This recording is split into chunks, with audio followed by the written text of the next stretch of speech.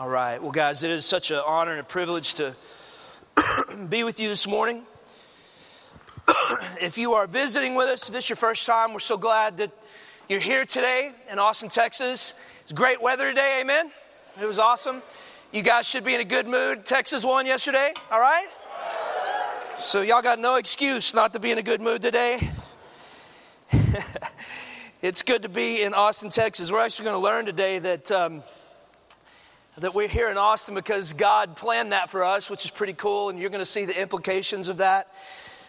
But I want to invite you, if you brought a copy of the scripture, to open up your Bible to the book of Acts, chapter 17. If you don't have one, like a physical Bible, because a lot of people don't carry those anymore, if you just have it on your iPad, that's fine. Unless you're in the first couple rows, don't do that because that freaks me out. Because I see the light and I've got ADD, and so don't do that. But anybody else, feel free to do that.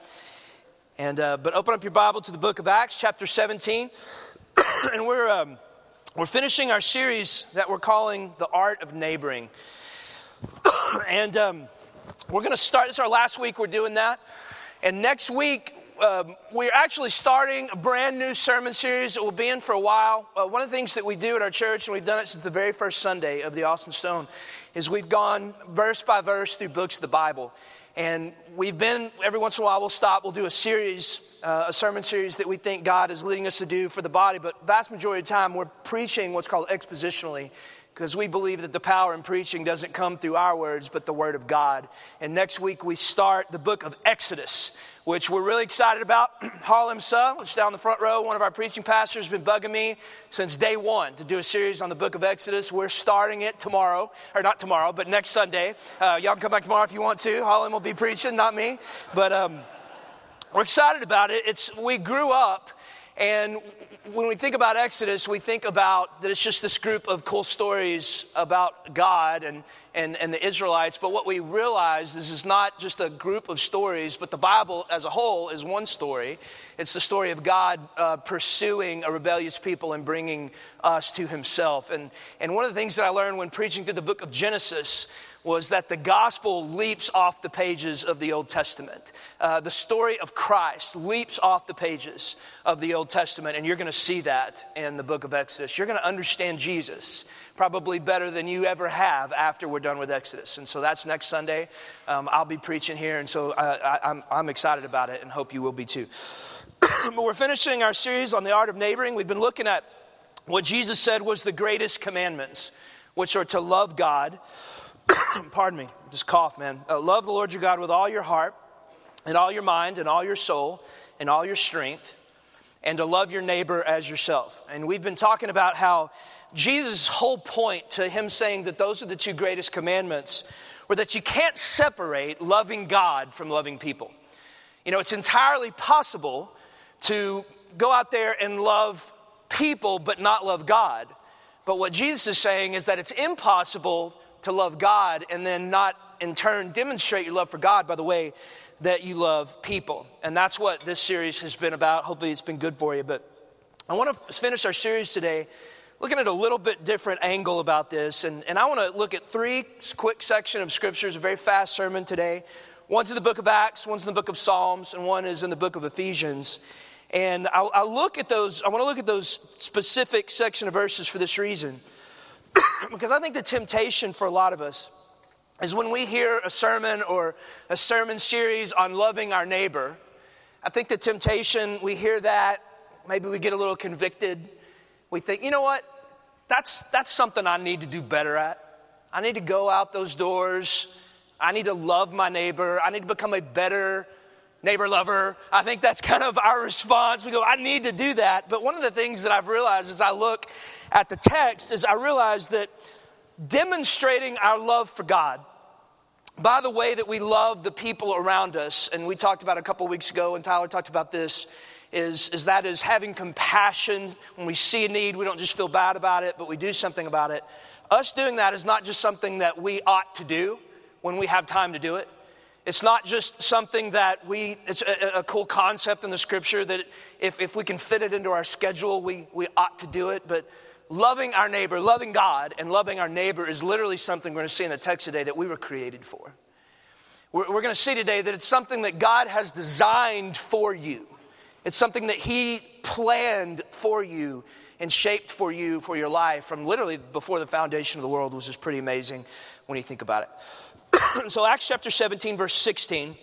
Here's the first verse I want to show you about how we're going to kind of connect through the text. Loving our neighbor is something that God has been planning for you from the foundation of the world. So Acts chapter 17, verse 16. Listen to this. I'm going to read a couple of scriptures here. Just hang on to the story. It says, now, while Paul was waiting for them in Athens, his spirit was being provoked within him as he was observing the city full of idols. And so he was reasoning in the synagogue with the Jews and the God-fearing Gentiles, and in the marketplace every day with those who happened to be present. And he also, some of the Epicurean and Stoic philosophers were conversing with him. Some were saying, what would this idle babbler wish to say? Others, he seems to be proclaiming strange deities because he was preaching Jesus and the resurrection. And they took him and brought him to the Areopagus, saying, may we know what this new teaching is which you're proclaiming? For you are bringing some strange things to our ears, so we want to know what these things mean. Now all the Athenians and strangers visiting there used to spend time in nothing other than telling or hearing something new. Now look at verse 22. It says, so Paul stood up in the midst of the Areopagus and said, men of Athens, I observe that you are very religious in all aspects. For while I was passing through and examining the objects of your worship, I also found an altar with this inscription, to an unknown God. Therefore, what you worship in ignorance, this I proclaim to you. So here's what's going on. Paul's in the city of Athens, and he's hanging out, and he's waiting for Timothy and Silas to show up. Those were his boys. And while he was there, he notices that the city of Athens has all these idols everywhere. These idols that they've built, and they worship this idol, and they worship that idol, and they worship this God, and they worship that God. And the reason that they did that, they had so many different gods and idols that they worship, is that the city of Athens probably figured, they were very spiritual, they probably figured, well, there's probably a God, but we just don't know who he is. And so we're going to make all these different idols, and we hope we get the right one. To the point that they even make an idol that they call it to an unknown God. And that was their way of saying basically that we're going to worship all these gods, but just in case we missed one, we got it covered. We got it covered. And what Paul does is he comes into the city and he's looking around and he's seeing all these idols that they worship, and he stands up in the Areopagus, which is the place that they met and kind of taught. And he kind of raises his hand and he says, yes, as a matter of fact, you guys have missed a God. And he's a really important God. And the reason he's a really important God is because he's the only God. And let me tell you about him. And then so Paul begins to preach, and he begins to describe to them the one true God, which is the God that we worship. Now, when Paul does that, I want you to listen carefully to how Paul describes God to these people, because it gives us a ton of insight into our own lives. It gives us a ton of insight, believe it or not, into how and why we're called to love our neighbors. And so check this out in verse 23. He says, when I was passing through and examining the objects of your worship, I also found an altar to this inscription, to an unknown God. Therefore, what you worship in ignorance, this I proclaim to you. And in verse 24, he starts describing God. He says, the God who made the world and all things in it, since he is Lord, he's Lord of heaven and earth, does not dwell in temples made with hands. He says there's one God. He's the one that made the world and everything in it. He is the Lord. He's the Lord of heaven and he's the Lord of earth. And he doesn't dwell in these temples and these idols that you've made with human hands. In verse 25, he says, nor is he served by human hands as though he needed anything. So God's all sufficient. He doesn't need us. And then watch what he says here. He says, and since he himself gives to all people life and breath and all things. And so the first thing that Paul does when he's describing to these people about the one true God, he says, I want you to know something. There's only one God. He created the earth and he gave you life. Paul said to everybody in Athens there, you need to understand something. It's this one true God. He is the one that gave you your life. He gave you your life. He gave you your breath. And he gave you everything that you have. Now, watch what Paul says next about the Lord. This is an awesome verse. In verse 26, he says, and he made from one man, that's Adam. He made from one man every nation of mankind to live on the face of the earth. God made from one man, that's Adam, every nation of mankind to live on the face of the earth, having determined, that's a past tense verb, having determined in the past their appointed times and the boundaries of their habitation. Okay, now look at the last part of that verse there. This is what Paul says about God. He says, God, in some time in the past, determined every man, he determined a couple of things, their appointed time and the boundary of their habitation. Here's what that means, church. That not only did God give you your life, he's the one that gave it to you. Not only did God give you your breath, but what he's saying is that some point in time in the past, God made the decision. God determined when you were going to live, and God determined not only that, but he determined where you were going to live. And that's pretty awesome when you take just a second to dwell on that and think about that. That at some point in time in eternity past, listen to this, that at some point in time in eternity past, God was sitting there being God and he was thinking about you. That at some point in time in eternity past, God was specifically thinking about you. And while he was sitting there thinking about you, he was not just thinking these kind of random scattered thoughts. What the scripture's saying is that he was actually planning and he was determining when you would live in the course of history. And not only when you would live in the course of history, but where you would live in the course of history. And listen, man, I don't know if you've ever read that verse or thought deeply about that verse or thought about the implications of that, but here's what that means, church, today for you, is that you do not live in Austin, Texas by accident. You live in Austin, Texas by the grace of God, amen? That's what that's saying. What the implications of the text are is that you don't live in the greater Austin area because this is where you happen to get a job and find yourself in 2015. What the implications of this text are for you college students is you don't go to college here in Austin because that's kind of where you just thought would be the best place to go to college, and that's where you got accepted. What the Holy Spirit inspired Word of God is saying to you and me is that you and I live in the greater Austin area in 2015 because that is when and where God specifically determined you would live your life. All right, so I want you to categorize that, keep that in mind, catalog that, and then we're just going to jump now to the second group of verses that kind of show us that this commandment to love God and love our neighbor is not just some random thing we do if we have time, but it's something God has been planning for us from the foundation of the world. If you want to, turn with me to Psalms chapter 139. Psalms chapter 139, verse 14. First thing we learned while you're turning there is that God, before we were ever born, determined when we were going to live and where we were going to live. Psalms 139, verse 14. This is King David speaking. He's praying specifically to God, and he's thinking about how God made him. He's thinking about how God was the one that created him.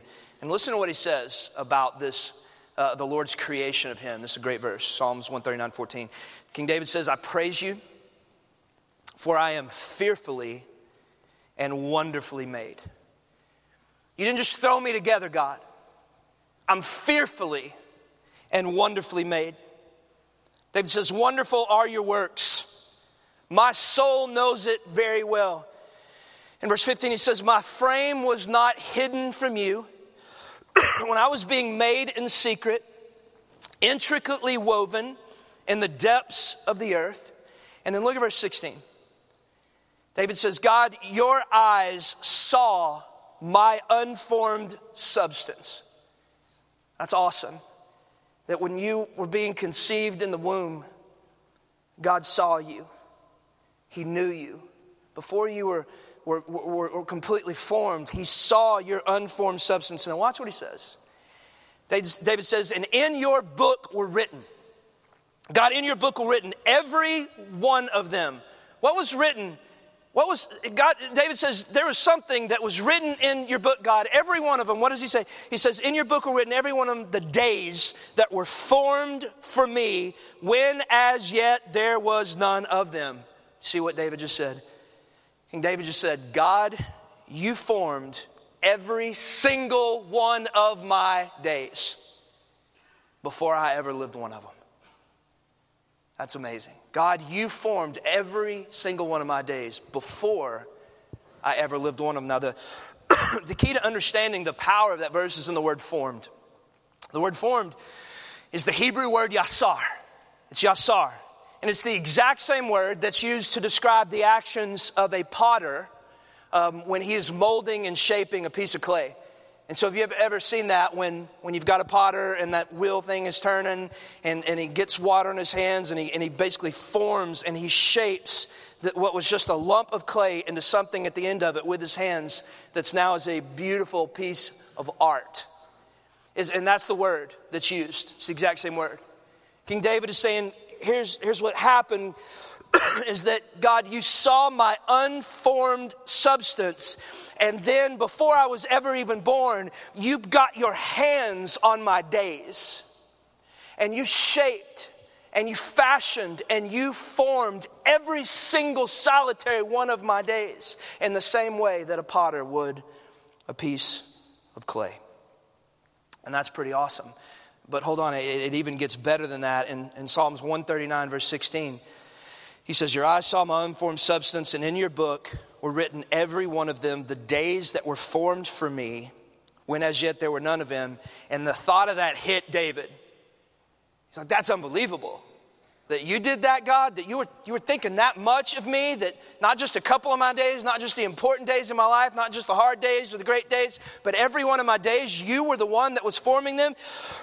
And he starts kind of worshiping. He says, how precious are your thoughts, oh God. How precious to me are those thoughts, oh God. And then he says, how vast are the sum of them. It kind of hits David. He's like, man, God, you didn't just think about me a couple of times. You didn't just think about me once. But God, if you formed every single one of my days the way a potter would a clay, you thought about me a lot. And then he says how much? In verse 18, he says, if I were to count them, they are more than the sand. They're more than the sand.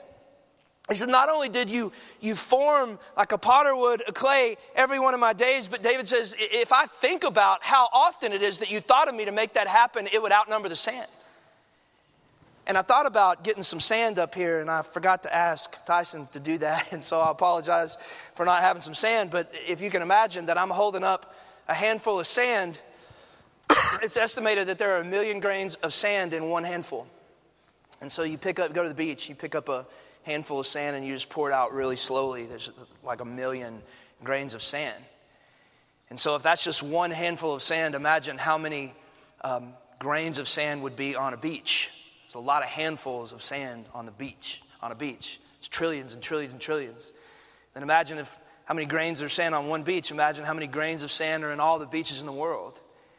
And what David is saying is that as the Spirit of God reveals to him that God formed and fashioned every one of his days, it kind of hits him how often God had been thinking about him before he was even born. And he says, God, it's crazy, but you've been thinking about me more times than I can count before I was ever even born. That's powerful. That's powerful. And I think it begs a question for all of us today because it's true for us. I think the question that brings to mind is this, is why? Why? Why did God think about you so much in eternity past? Why did, before you were ever even born, why did God determine your allotted time that you would live in history? Why did he determine the boundary of your habitation? Why did he do that? Why did God shape and form every single one of your days before you ever lived one? Why did God think about you specifically? He's God, for crying out loud. Why did he think about you so often that if you were to count them, it would outnumber the sand of the seashore? I mean, guys, was he just bored? I mean, did he just have nothing else better to do?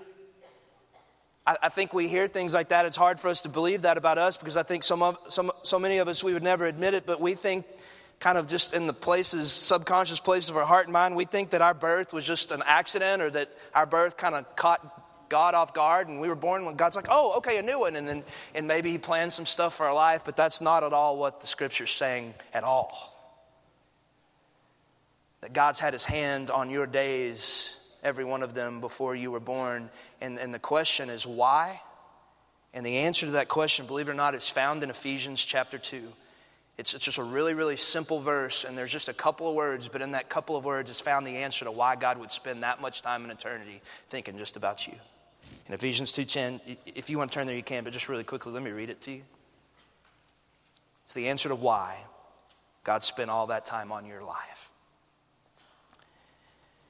Paul says, for we are his workmanship.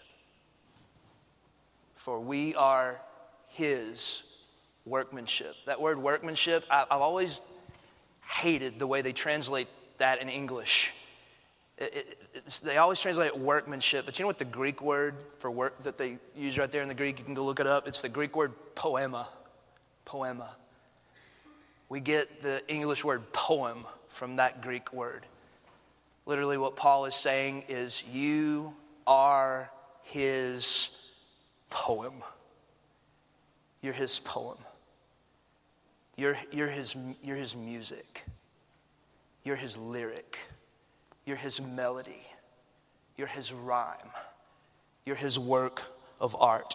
For we are his poema. And watch what it says next because it gives us the answer why he does this. And we were created in Christ Jesus. We were created in Christ Jesus. Not only did he give you life, did he give you breath, did he give you all things, but it says we were created in Christ Jesus. That means he saves us in Christ through the blood of Jesus shed on the cross. Our sins forgiven. We're reconciled back to God. So he makes us a new creation. So not only does he create you once, but he creates you again. And why does he do that? It says we were created in Christ Jesus for something. It says we were created in Christ Jesus for good works. Real simple. Why did God spend all that time? Why did he put his hands on us? We were created in Christ Jesus for good works. If you pinned me down and you made me give the answer, what are the good works he's talking about? I would tell you this. I would say those are the two greatest commandments that Jesus gave us. We're to love God in our days. And we're to love our neighbor. For we are his poema, created in Christ Jesus for good works. Watch this. Which God prepared beforehand. Psalm 139, Acts 17.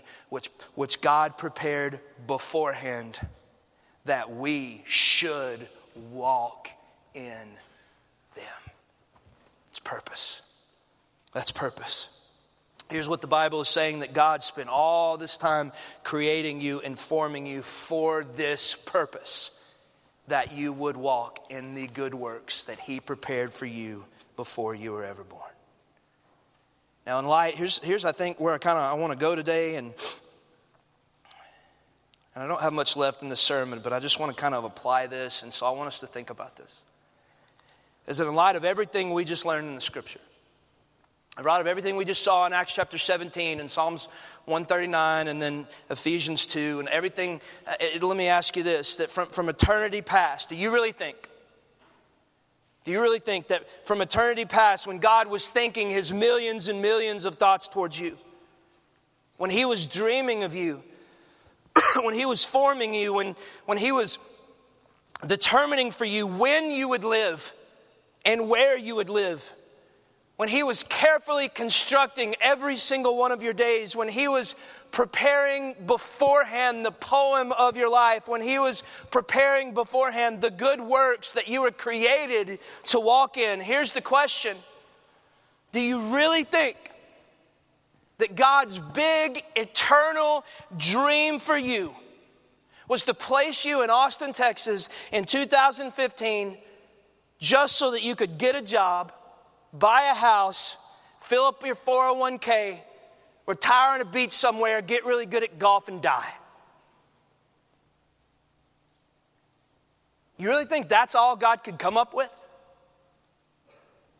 Do you really think that that's God's eternal plan for your life? In light of everything we've seen today in the text, and for those of you that believe in the Word of God, which I believe every word of the Word of God is true, for those of you that believe the Word of God is true, is that it? College students that are here, I know there's a lot of you. Is that it? Was that God's big, eternal determination for your 4, 5, 6, 7 years here at UT? Is for you to, join a sorority or fraternity and go to a few football games and a few date parties and maybe find a husband or a wife and make a 3.5 and move to Dallas and go work for Chase Bank until you die. You think that's it? You see, I believe that as God was thinking of his millions and millions of thoughts of you, as God was carefully constructing every single one of your days the way a potter would his clay, I think the scripture is very, very clearly saying that loving God and loving your neighbor was the plan. Loving God. Loving the Lord. Walking out those doors and loving the people that God has placed in our lives was not just something the Bible is suggesting we do if we feel like we have time for it, but I'm convinced it is literally what you and I were created to do. And when God was forming your days, that's what he was forming you for. And can I just make a statement? And if you really don't hear anything I say today, I'd love for you to just kind of hear this. I believe in light of the text today that you and I will never truly live. That you and I will never truly live until we are living for what we were created to live for. Think about that. We'll never truly live until you and I are living for what we were created to live for. And some of you already discovered this. I would say maybe most of us in some level have already discovered this. Maybe never thought about it, or maybe you would never admit it, but I think there's so many of us that if we're just completely honest, there's some person or there's some thing that we have that we think deep down in places we don't want to admit or talk about, that we think if we can just get that or have that or do this thing or experience this or get to this place, whatever it is, great house, great job, perfect body, perfect spouse, perfect wife, have kids, retire, whatever it is. There's so many things we look at and we think that's where it's going to be. That's where life's going to be found. I'm going to find peace there, happiness there. Life will chill out there. Life will get good there. And you get that thing and you finally achieve that thing, and you wake up one day and there's this part of your heart that knows beyond a shadow of a doubt that even though I have this thing I thought would give me life, there's got to be more to life than this. And you just spend, it's like the horse going after the carrot. We either never get it, and so we think we miss it, or we get it and we realize it doesn't satisfy us, but we spend our whole lives going after things that do not have the ability to give us life. And the reason that is because you were never created to find life in any other thing but Jesus Christ. Did you hear that? You were formed and fashioned and shaped by God to find life in what you were created for, which is in Ephesians 2:10. You are his workmanship. And you were created in Christ Jesus for good works, which God prepared beforehand that you would walk in them. I saw this illustrated in a really dramatic and very sad fashion. I hate to end this message kind of on a downer note, and the story's a downer, but about 10 years ago, I got a call from a person that was attending our church. This person had just been going for a few weeks, and she'd found out that her brother had committed suicide. They didn't have a pastor, so they asked if I would do the funeral. And before the funeral, they gave me a journal of his, and he'd been keeping it for a couple of years, and they didn't know what was in it, and they were kind of afraid to read it because they didn't know what it was going to say. And so they asked me if I would read that journal and decide for them if they should read it or if there was anything in there that might be good for the funeral. And so I said I would. And And so a couple nights before the funeral, I got the journal out, sat in my chair, and I just read the whole thing. I think I stayed up all night reading it. It was fascinating just to kind of get a look inside of a young man that had taken his own life and just what was going on in his heart and what was going on in his mind. And it was one of the saddest things I'd ever read, because it was just a story. It was like reading the book of Ecclesiastes. It was just a story of this young man in his 20s who had tried everything in life and couldn't find peace and couldn't find happiness and thought life was going to be here. It wasn't. Thought peace and satisfaction and contentment and joy would be here, and it wasn't. And it was interesting because he was a surfer and he loved to surf, and he had heard that in Costa Rica there was great surfing, and so he and a buddy moved to Costa Rica, and he went there and he was happy for a little while, and he would surf and do his thing, and through all this time he was trying to decide if he wanted to pursue God, and he didn't, and he ends up realizing that life isn't in Costa Rica, and so he comes back home and eventually takes his life. And I was doing the funeral, and doing the funerals of people that commit suicide are very difficult. And I said a lot of good things about him and tried to encourage his family and point people to the gospel of Jesus during that funeral. But when it was over, there was like a song, a couple of people that talked, there was a song, and then I was supposed to get up and pray at the end of the song, and then the funeral was going to be done. And right as the song was ending, I feel this tap on my shoulder. And I look back, and this guy, I don't know who he was. He said, "Hey, my name's so-and-so. I was this guy's best friend, and I didn't have the courage to speak, but I'd like to speak before the funeral was over." And it kind of scared me because I didn't know what this guy was going to say. So that guy, the guy that had taken his life, his mother was right in front of me, so I tapped her on the shoulder, and I said, "This is so-and-so's best friend. He wants to talk." And she said, "Absolutely, he can talk." And so he gets up there, and he gets in the pulpit. It was in a church or a funeral home, and then this guy did one of the craziest things I've ever seen in a funeral. It's not funny, but he stands there, and everything's so somber, and this guy grabs the side of the pulpit, and he screams out at the casket, "Pura Vida!"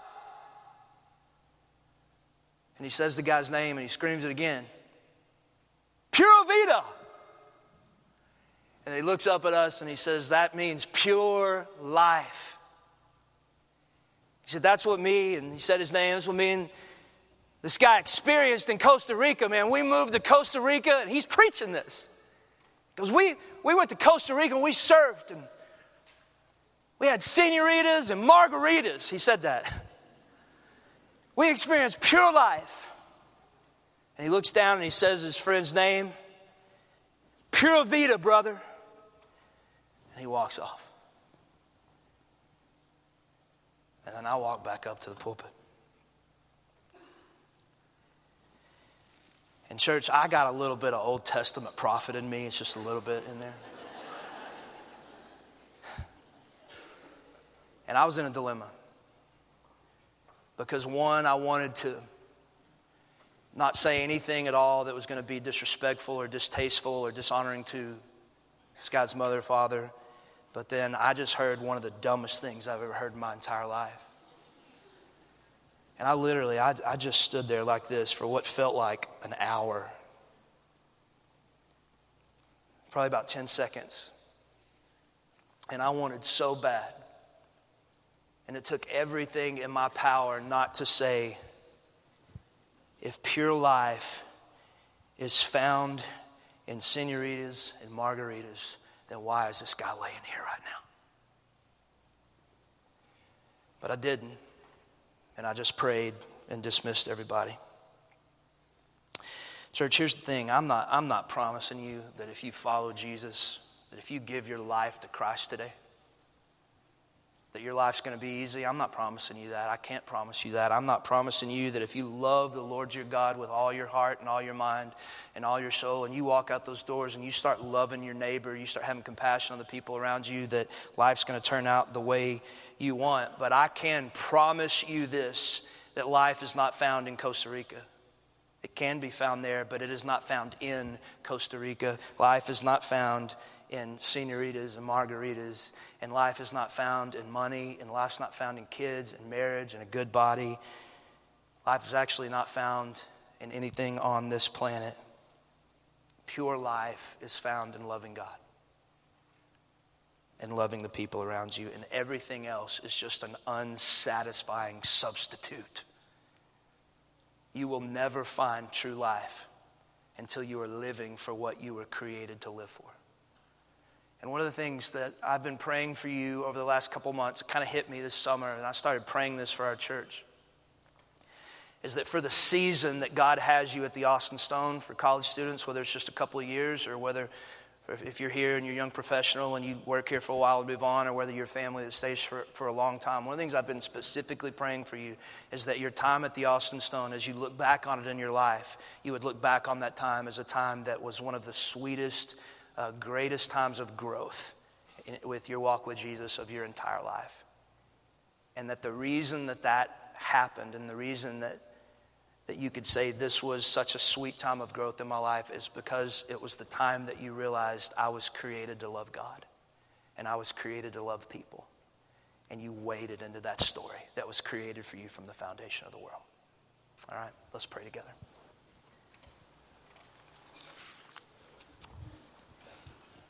Father, I thank you today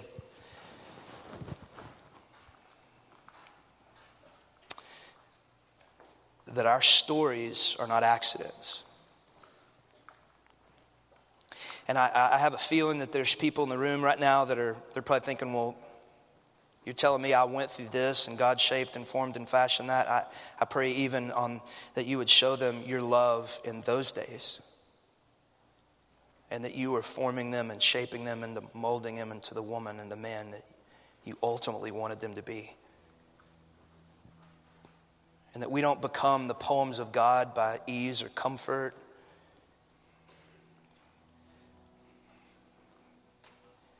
But we become the poems of God by just trusting that your hand is on us, that you're sovereign, that you're Lord, and that you're in control.